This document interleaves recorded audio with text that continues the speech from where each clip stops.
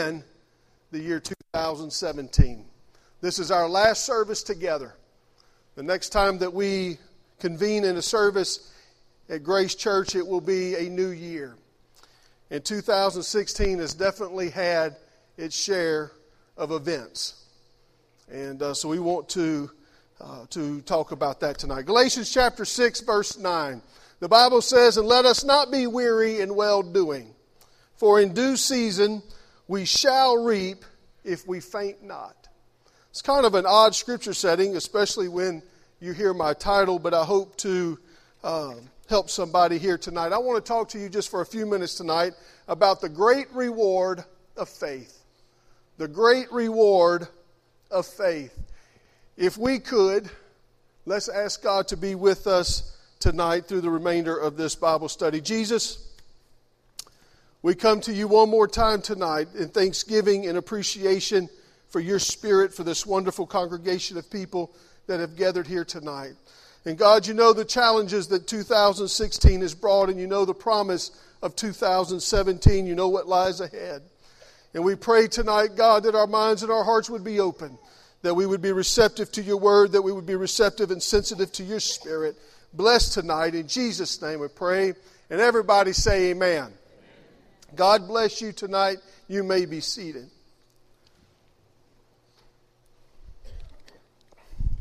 My title tonight is not a mistake. I did not mean the reward of great faith, but I intended to title this, The Great Reward of Faith. And I don't believe in a reward-based relationship with God. I don't believe that we serve God for the rewards of everything and that we go through life waiting for our next reward. But I do believe in cause and effect. I believe there are some promises in the Bible that God makes to His people. And He says that there are things that He's going to do and there's things that He can do in our life. And I believe that God honors His word and He honors His promises tonight. And so I do believe in cause and effect. The word faith, and we're going to talk a little bit about it tonight, means complete trust or confidence in someone or something. Complete trust. Complete confidence in God. It's faith. Hebrews chapter 11 and verse 1, one of the most popular faith scriptures in the Bible, defines faith this way. Now faith is the substance of things hoped for, the evidence of things not seen. The New Living Translation says it this way. Now faith is confidence in what we hope for and assurance about what we do not see. So in other words, when our faith kicks in, we believe and we not just believe, but we know things that God has said are going to come to pass, even though it doesn't look like it around us. Sometimes we don't see the evidence of the promise of God coming to pass. We don't see the evidence of the material or what is necessary to make the promise of God come to pass. But we have faith anyway. We trust God anyway. Everybody here tonight exercises faith. If you have a job, if you've ever had a job, if you've ever been employed in gainful employment, you exercise a measure of faith. You show up Monday through Friday. You do the labor that your company has hired you to do in faith that they're going to give you the paycheck on Friday. You don't know it. You don't see the paycheck. There's no money yet in your account, but you have faith in the company that they're going to honor their part of the agreement and pay you for your labor. We have faith in our school systems that they're going to keep our children safe while they're at school. Some people even have a lot of faith in the government, that they're going to solve all their problems. When I was a child, I had faith in my mom and dad. I didn't worry about the electric bill when I was a kid. I didn't worry about the water bill and car insurance. I just had faith all that was going to be taken care of. I didn't even worry about food, as most of you can tell. Still don't. I just knew that when I walked in the house at the appropriate time, there would be a meal on the table. I just had faith in that. Now, I know that we weren't always lucrative at our house. Surely there were times when money was tight. Looking back now, I realize it, and I can pick out a few of those times. I remember one year when my mom went out and bought a bunch of hot tamales for Christmas so us kids would have something to unwrap.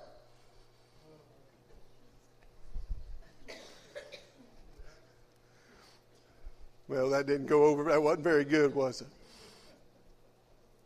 I remember going to weddings just so we could collect the rice.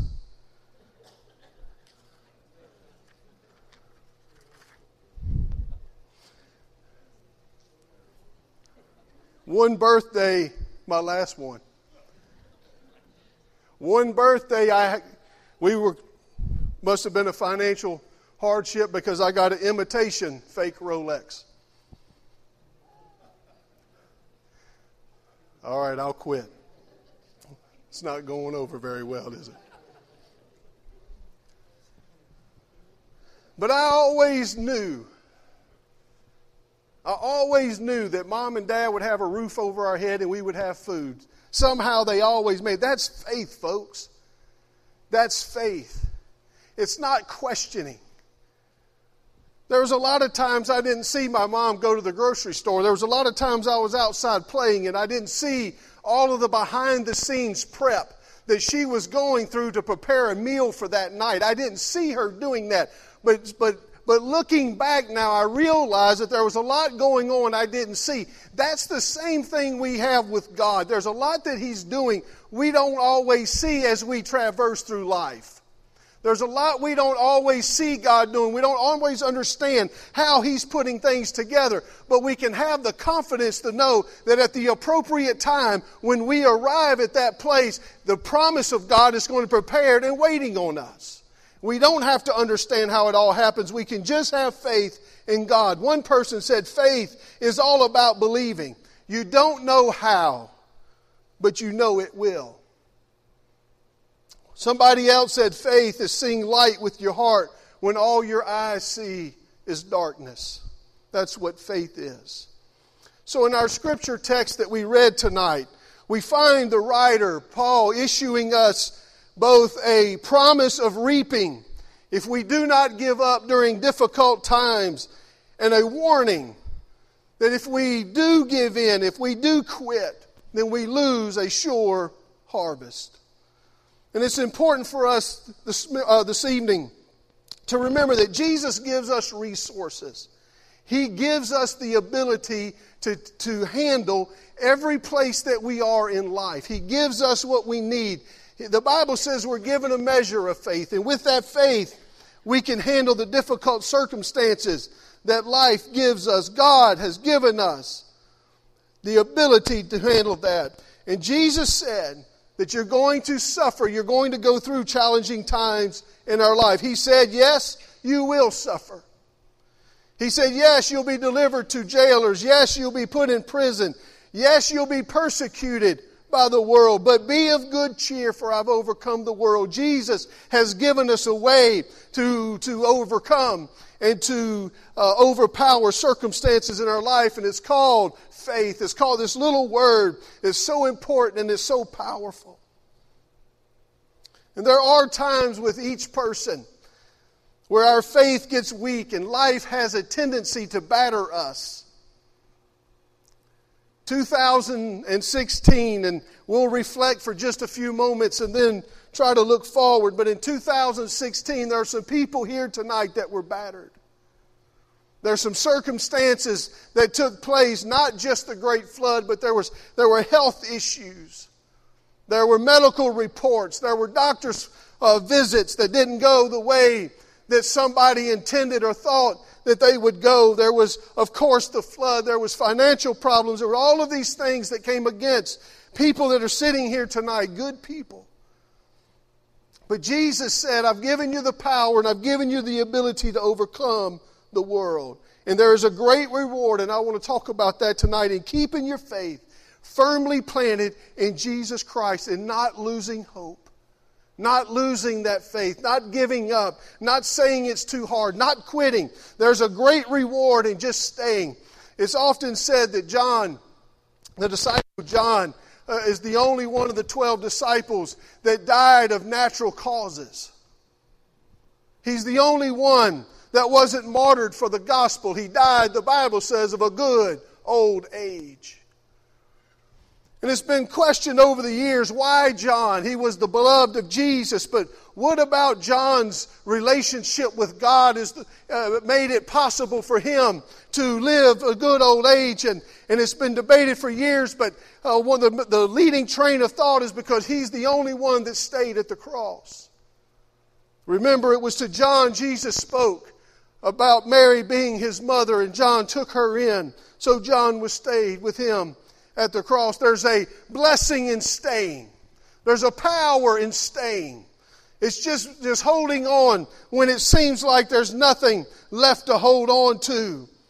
And so tonight, throughout the Word of God, the Bible records many cases of people with challenged faith, and we're going to talk about 4 of them tonight. Each one of these people became world changers, but it only happened, and their greatest ministries happened after their faith was so challenged, like some of your faith has been challenged this past year. They endured these challenges, and each one of these people that we're going to talk about tonight received a great reward. And I want each one of us and each one of you tonight to receive the reward of your faith. First, there is the weeping prophet Jeremiah. It's found in Jeremiah chapter 37 and 38 is a story of Jeremiah being cast into a cistern. The Babylonian king Nebuchadnezzar had made Zedekiah, who was Josiah's son, the king of Judah.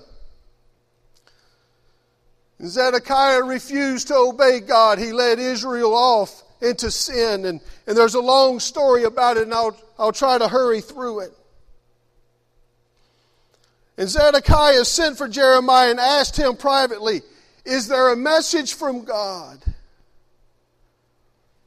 And Jeremiah told him, said, "Yes, Nebuchadnezzar, there is a message. God's going to take over your kingdom and hand it over to somebody else."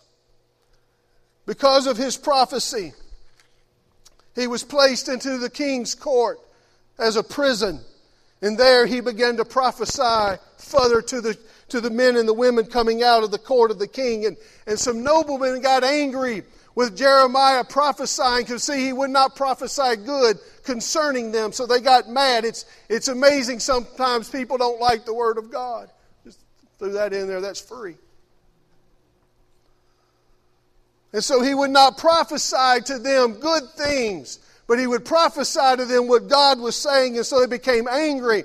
And they asked the king, "Is it okay if we kill him?" And the king would not allow it, so they threw him into a cistern. It was basically a carved out spot in solid limestone that they would fill with water. This cistern happened to be empty. The Bible said that it was only full of mud. In Jeremiah 38 and 6 is where the Bible records Jeremiah sinking into this mud in this little small enclosed space, probably no bigger around than 3 feet.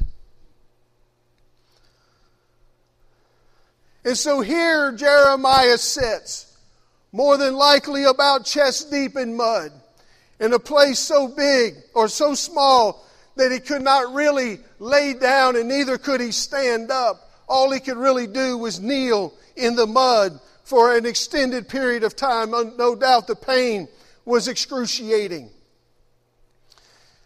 And so here I want you to visualize Jeremiah, such a wonderful man of God, the prophet of God, in this very constricting space, this very small place where he could not really move. There was no place for him to exercise his faith. He was constricted. And the Bible says there was an Ethiopian that was in the king's court, Ebed-Melech. He was a servant in the king's palace. And he begged the king to save Jeremiah from this place in the mud. Everyone here tonight either has or you will face a challenge in your life that will make you feel like you are constricted. There's no room. You cannot exercise. You cannot move. It feels like the walls are closing in. The pressure is coming from all sides. You don't understand how you're going to get out. You see no way of escape. The trials just seem to keep coming. It's kind of the old adage, when it rains, it pours. It's one bad thing right after another. It doesn't seem matter which way you look. It just looks like it's all bad news around you. And you feel like, where in the world is God, and how in the world did I ever get to this place? You feel suffocated. You feel like everything is out to defeat you, and that life is just not really worth living anymore. But I want you to know tonight, in those circumstances, your faith has not given up.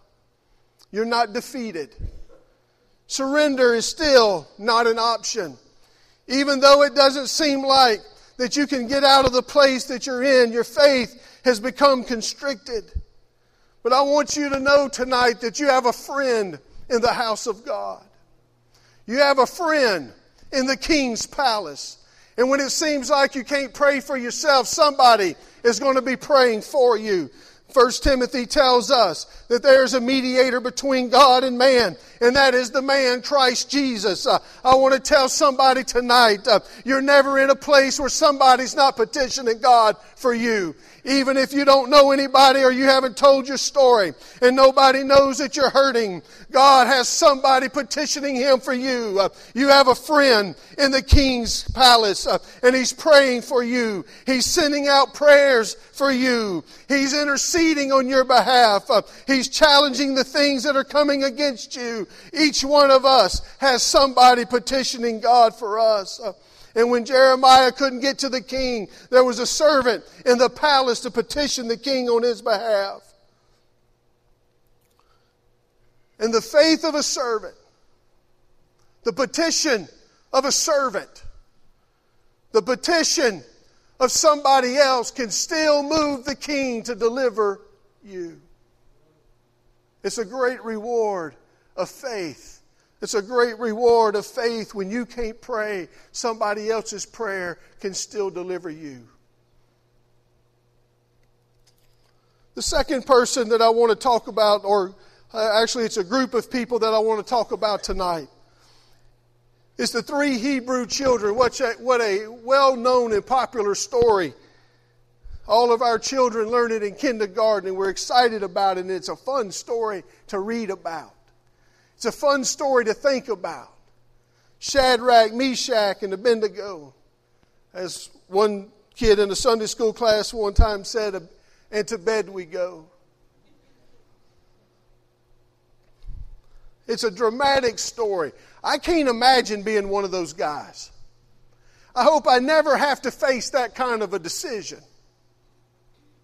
Can you imagine standing and having somebody that has the power of life and death in his hand tell you, if you do not worship, then I am going to take you and throw you into that fiery pit?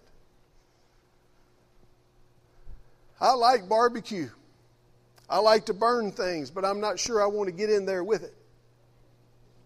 I like fire when it is contained in its place. But these three young men stood up to a king that was the conqueror of the world. Three servants. They had no authority, they had no power on their own, but they stood up to him, and as a result, they're thrown into this fiery furnace. We know because the Bible says it was heated up 7 times hotter than it had ever been heated before. It was so hot that the men that threw them in burned to death.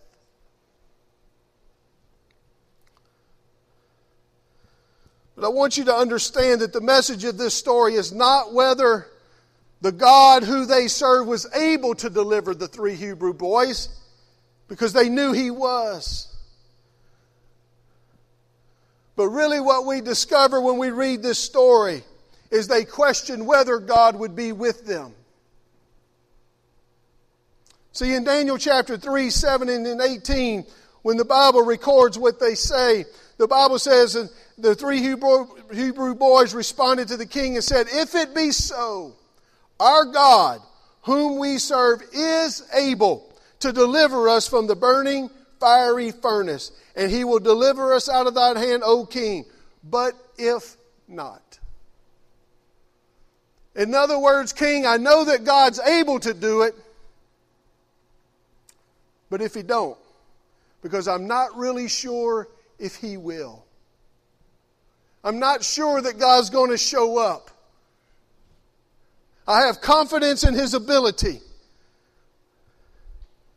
but I'm not really sure if I can trust his desire to help me.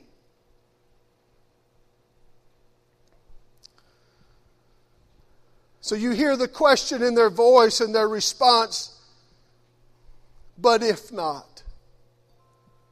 It seems like it's human nature.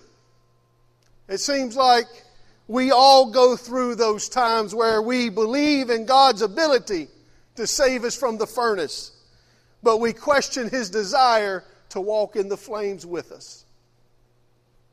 We believe in his ability, but we question his desire. Will God help me?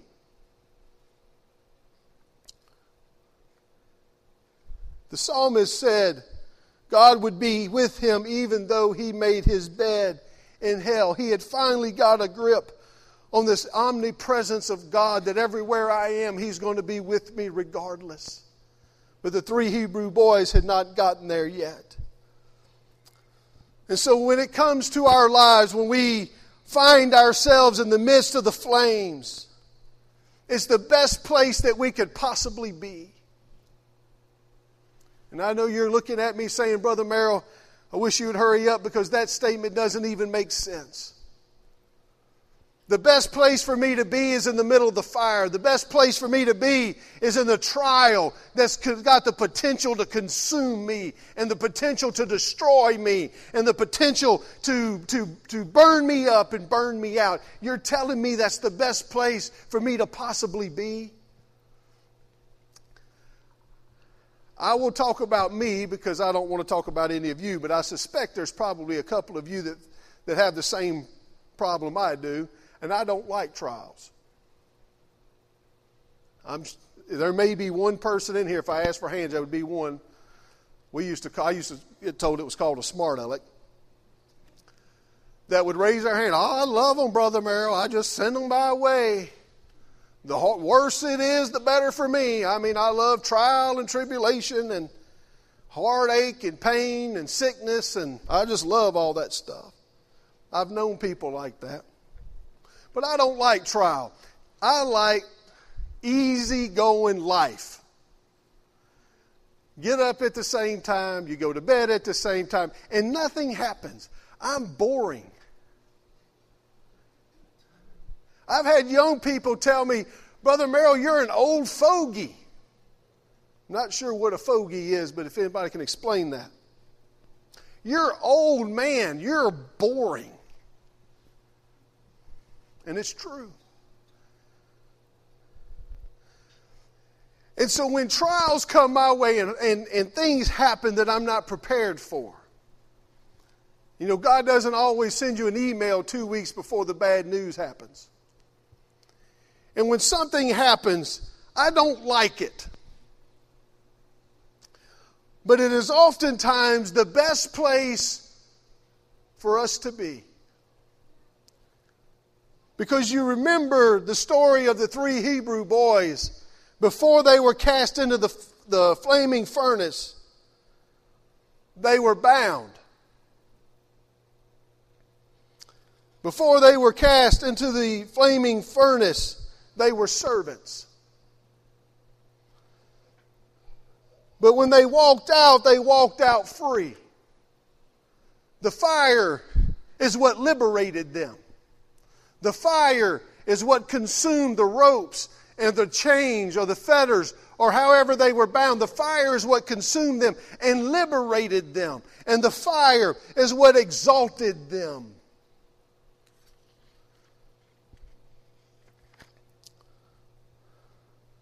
And it's when they were in the middle of the flaming furnace that Nebuchadnezzar says that he sees the fourth man in the image of the Son of God walking around with them. It is in the fire, it is in the flaming furnace that you meet God face to face.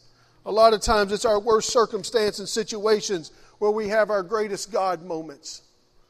I remember hearing Mark Morgan several years ago. Some of you know who I'm talking about, pastors of church in San Francisco of all places. And he talks about the spiritual battles. But he says that some of his greatest God moments is when he seems like he's furthest away from God. It's just God has a way of doing that. When you get into the fire, when you get into the trials of life, when things don't make sense, it's when God shows up. The Bible says that Nebuchadnezzar called the 3 Hebrew boys out of the midst of the flame. And when they emerged from the furnace, the Bible says the princes, governors, and captains and the king's counselors saw these men, upon whose body the fire had no power, nor was a hair of their head singed, neither were their coats changed, nor the smell of fire had passed on them. That's how they came out of the fire. And when Nebuchadnezzar saw this, he said, "Blessed be the God of Shadrach, Meshach, and Abednego, who has sent his angel and delivered his servants that trusted in him, and have changed the king's word and yielded their bodies that they might not serve or worship any god except their own God." Ultimately, King Nebuchadnezzar issued a decree that anybody in all of Babylonian captivity and all of the empire caught worshiping any other god than the God of Shadrach, Meshach, and Abednego would be put to death. Essentially, their willingness to walk through the fire and through the furnace saved a nation. They won an entire kingdom. They won an entire empire just through their willingness to walk through the trials of the furnace. So in our lives, when the furnace is around us and the flames are leaping around us, I want you to remember they're never meant to destroy you, but rather to deliver you. They're not meant to tear you down, but to exalt you. Some of what some of you have gone through in 2016 feels like that it's bringing you down, that it's going to destroy you. You may not even feel like you're able to continue on. But I want to tell you tonight, and I want you to hear my voice tonight, that trial and that circumstance is never meant to destroy you. But if you can hold on and maintain your faith, eventually God will exalt you because of it. The great reward of faith is God Himself will escort you through the fire so that you can walk out unburned, but completely changed. Those 3 Hebrew boys did not walk out of the fire the same way they walked in. They were completely changed by the fire, but yet were unburned because they were escorted by God. It's a great reward of faith. When you go through the trial, when you go through it, yes, it may change you, but it will not destroy you. I promise. It says, hold on to your faith. The third situation that I want to talk to you about tonight is Paul and Silas. I like Paul.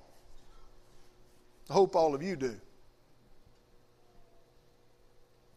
Paul and Silas encountered some trouble in Philippi. There was a girl there that had a spirit of divination. They were using her as a fortune teller to make money. Have any of you ever gone to Jackson Square in New Orleans and seen those fortune tellers? Am I the only one? We were down there a couple of years ago. I don't go to New Orleans often. It's not my favorite town to be in or visit. I don't like a lot of people like that. We were down there several years ago, and there was a guy sitting at a card table in a metal folding chair, and that guy had a turban wrapped around his head. I'm telling you, it was that big around, and stood about that tall, and had this huge, it was as big as a softball, red-looking fake plastic stone stuck on that thing. And his turban was blue. guy was huge, sitting at this table with a little cardboard sign that was going to read people's futures. I thought about it for a split second, but I didn't do it. But I just wanted to know, buddy, what do you have to say about my future? I wouldn't do it. But that's what this girl was doing, and she was obviously pretty tuned into the demonic side of the spirit world because people kept coming back to her. They were making a pretty good living on her, telling people's futures. And Paul and Silas, the Bible says, cast the devil out of her, and that ended that business. They showed up in town, these newcomers preaching this new gospel, and the next thing you know, all my business is gone. They messed everything up. Why can't people just leave things alone? And so they helped this little girl by casting the devil out of her. Now, who doesn't want to see the devil cast out of somebody? Most of you don't want to see it. As soon as I mention it, oh, Brother Merrill. Most of y'all have heard my story about that, so I won't repeat it tonight. But it was comical, not when it happened, but much after it happened when Pastor went. Pointed to me, and I'm like, good Lord, he wants me to go back there and deal with that? Terrified. I repented all the way back there. I was pleading blood of Jesus, and I'm telling you, man. But anyway, I'm not going to get off into that. So Paul and Silas deliver this girl from demonic possession, which everybody would think that they're going to come out and say, oh, thank you, Paul and Silas. You're a wonderful people. You've helped this poor, innocent 12 or 13-year-old girl. You benefited her life. But actually the exact opposite happened. They arrested them and threw them in jail. And while they're there, fastened in these heavy wooden stocks, the Bible said they were clamped in stocks. You know what I'm talking about. They usually have them in the medieval days where people were locked in there. They were bound by other people.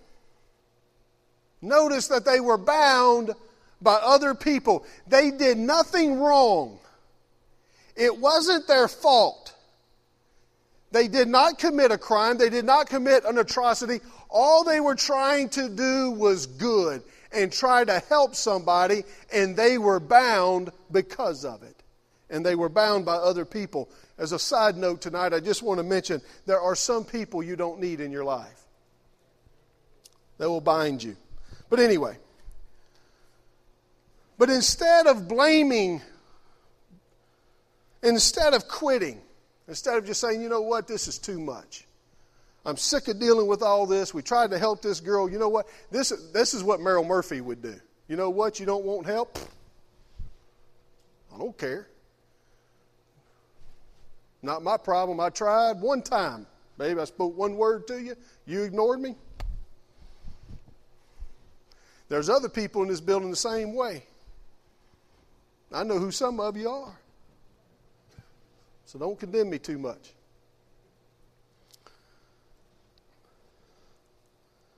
But instead of blaming and quitting and just giving up and saying, you know what, this isn't worth it, or I'm never coming back to this town again, the Bible says that they began to sing praises unto God. And we know that story so well. We don't know what they sang. The Bible doesn't record what they sang. What we do know, however, is that they sang praises unto God. They sang praises unto God. They prayed unto God, not complained. They didn't ask for anything. They didn't ask to be delivered. They didn't seek petitions. Only praise. They begin to celebrate God's greatness because regardless of where we're at and regardless of what's going on, God is still great. And God is still worthy to be praised. He's still worthy to be magnified. He's still worthy to be glorified. The Bible says He's great and greatly to be praised, and doesn't give any exclusions or disclaimers about when, where, or how. The Bible also says in Psalms 150 that if you have breath, you're ordered to praise the Lord. Just praise ye the Lord. And so that's what they were doing. Bound by somebody else, they began to say to God how great He was. And there are times when our faith gets stuck in the stocks. There are times when our faith is bound by other people. We didn't do anything wrong, but we get bound by somebody else. You cannot always predict, neither can you anticipate, and neither can you always prevent the actions of other people and what they're going to do to you. It's not always possible, but it is always possible to determine your response. Where it's not always possible to do something about the way somebody treats you, it is always possible to determine your response to how they've done it, to what they've done to you.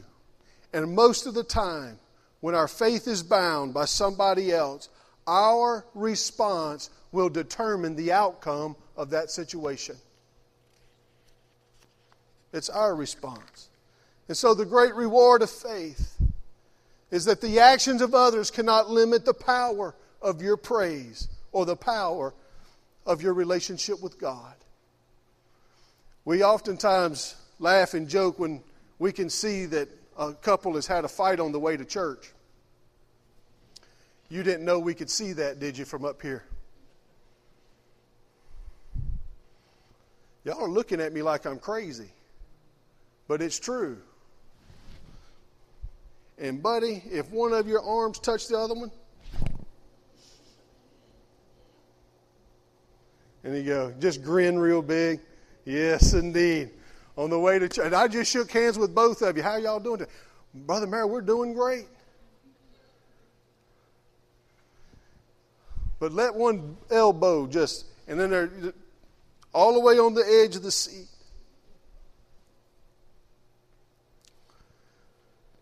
But no matter what they've done, that sorry person sitting beside you, or anybody else, or somebody that's truly hurt you, or somebody that's really, really gotten under your skin, or somebody that's really offended you, no matter what they've done, and no matter how bad it's hurt, and no matter how bad they have bound you and tried to limit you, they cannot limit the power of your praise. And so when you begin to praise God anyway, despite what has happened to you, and despite what others have done, it brings liberty. God's going to set you free. God's going to break the chains as He did for Paul and Silas. He's going to release the stocks and they're going to walk out of prison. Because it's a great reward of their faith. I've got to hurry tonight. Finally, I want to talk about Peter tonight.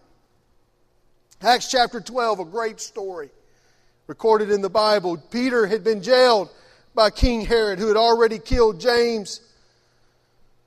Herod had locked Peter in prison. He placed round-the-clock guards there to make sure that Peter remained there because he had a special plan for the execution of Peter. In fact, Herod was so worried about Peter's escape that he placed 16 guards. They worked 6-hour shifts, 4 each time. 2 would stand at the door of the prison cell, and then 1 would sit on either side of Peter, and they would handcuff them together so that there was no way that Peter could escape. He was surrounded by the enemy. Peter was surrounded by the enemy. And the Bible tells us in Acts chapter 12, verse 6, and I'm going to read the Message translation the translation from the Message Bible, it says, "And then the time came for Herod to bring him out for the kill. That night, even though shackled to 2 soldiers, one on either side, Peter slept like a baby." It to me is amazing how relaxed Peter was. Buddy, you are minutes away from death. I'm not relaxed. I'm praying. I'm beseeching God. I'm crying. I'm bringing out everything I know that I've done good. God, you remember the time. God, you remember this. Remember that time I fasted for 3 days? You remember that, God? You got to save me, man. I'm nervous as a cat on a hot tin roof. Or as one person said one time, a one-legged chicken on a fox farm. I'm nervous. I'm worried. But Peter is sound asleep, snoring up a log. Just no problem. Completely surrounded by the enemy. And you have to wonder how he slept so soundly during this time, how he maintained such a calm pose. And one of the reasons I believe that Peter was so confident is because Jesus had promised him that he would indeed grow old, and Peter wasn't old yet. You see, Jesus told Peter, "Verily, verily, I say unto thee, when thou wast young, thou girdest thyself, and walkest whither thou wouldest. But when thou shalt be old, thou shalt stretch forth thy hands, and another shall gird thee, and carry thee whither thou wouldest not." And this he spake, signifying by what death he, talking about Peter, should glorify God, found in John chapter 21, verses 18 and 19.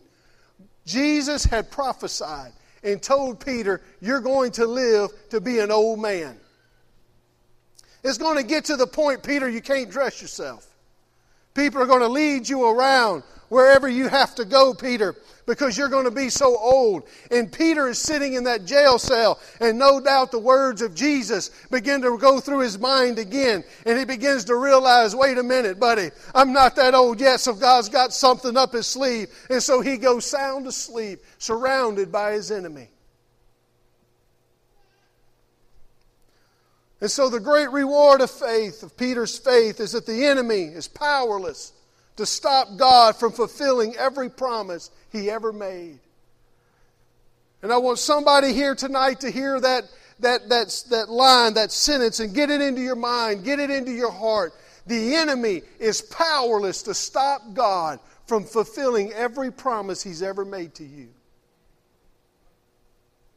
The Bible has over 8,000 promises in it.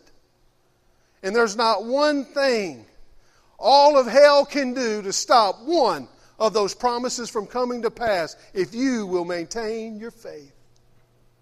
If you'll hold on. If you'll just dig in and dig down and hold on to your faith. There's not one thing that Satan can do. He can't stop you. And he can't stop God. Every promise of blessing, every promise of healing, every promise of forgiveness, of salvation, are forever sure to the person that holds on to their faith. It doesn't have to be great faith. The Bible never said it had to be great faith. Just faith. Just hold on. Believe in God. Just get that ever abiding, I'm not going to give up on Him faith.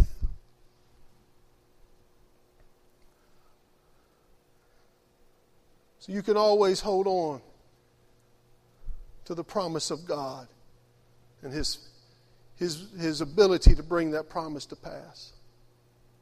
So this evening, as 2016 comes to a close, as it quickly comes to an end, I've heard more people in the last few weeks say, "I'll be glad when this year is over." I will be glad when this year is over. It's been very trying for people here tonight personally. It's been very trying for our community and our area. It's been very trying for Grace Church as a whole. There's been a lot of things that's happened in our community to try to bring division. There's been a lot of things that's happened in our country.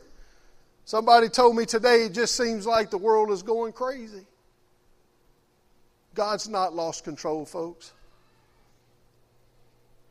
But through all of these things, hold fast to your faith.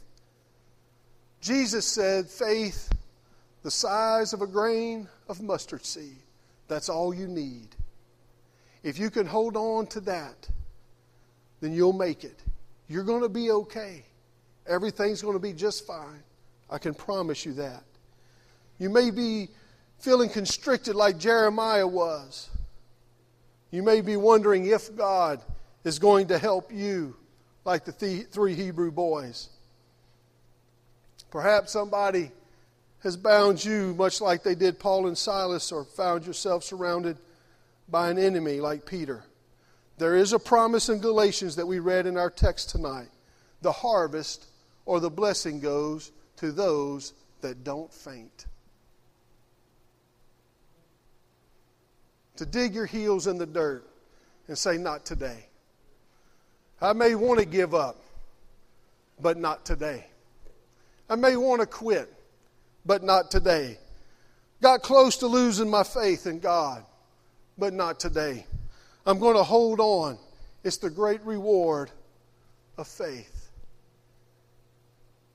And God will show up every time. I can promise you, folks, I promise you with all I have, God will not abandon you.